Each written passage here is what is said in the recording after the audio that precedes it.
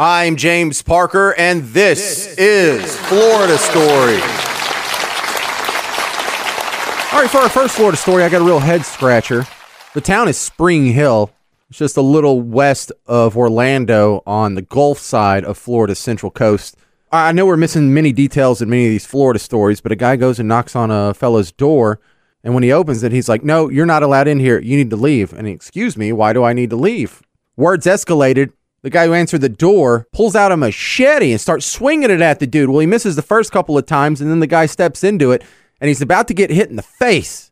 So the other Florida man puts his left arm up to sort of block it, and the machete gets stuck in his arm like a wooden pole. Now, you got to think, if the guy doesn't block it, that machete's going to hit him in the head and probably kill him, Walking Dead style. But our Florida man who was swinging the machete, what does he do? Does he finish him off? No. He puts the guy that he just wounded in his car, drives him to a friend's house, and that friend takes him to the hospital where he's going to get to keep his left arm, but he can't use any of his fingers anymore. They cut off all the ligaments or whatever to that. To put an extra Florida twist on it, if you look at the mugshot of the 25-year-old Florida man who swung the machete, he has a machete tattooed on his face.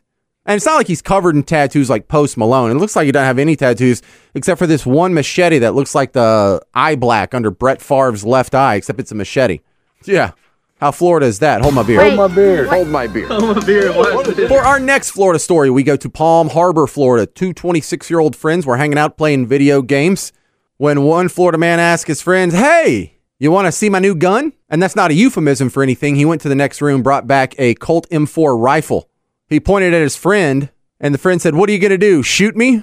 Florida man thinks the gun's empty, pulls the trigger just to give him the old scare so you can hear the hammer click. Of course, if it was empty, this wouldn't be on Florida Stories. He actually killed his friend showing off the gun. Huge, horrible tragedy. And look, I'm not known for being thoughtful or poetic or necessarily intelligent, but I don't want my last words to be, "What are you going to do, shoot me?" Hold my beer. Hold my beer. Hold my beer. Hold my beer. For our final Florida story, the University of Florida has dropped their gator bait cheer with the explanation that this is due to its horrific, historic, racist imagery. Well, now, at first, if you go Google it, you'll see the story about a player in the mid-'90s named Lawrence Wright, played for the Gators. He told the Gainesville Sun after a big win, "If you ain't a Gator, you gator bait, baby." And so that's the story they pretend to tell you. But a couple of good Google searches from reputable websites, and I spent a few hours watching this documentary called Swamp People. Gators have been historically marginalized and lynched throughout Florida's horrific history. Anti-reptilian bigotry is no joke, and I'm glad to see it's not going to be tolerated anymore at Florida Gator football games. Bunch of bigoted monsters. Hold my beer. Hold my beer. Hold my beer. This episode of Florida Stories is brought to you by our friends at Mortgage Gumbo. Snap, send, and save.com. Florida Stories is produced by Spring Rock. Follow me on Twitter at Florida Stories J. I'm James Parker, and this is Florida Story. I wish. No shot. My credit sucks. Stop!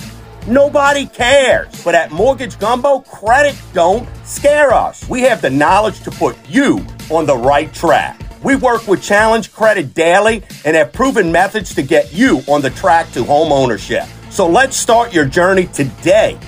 Visit SnapSendAndSave.com. That's SnapSendAndSave.com. It's that easy.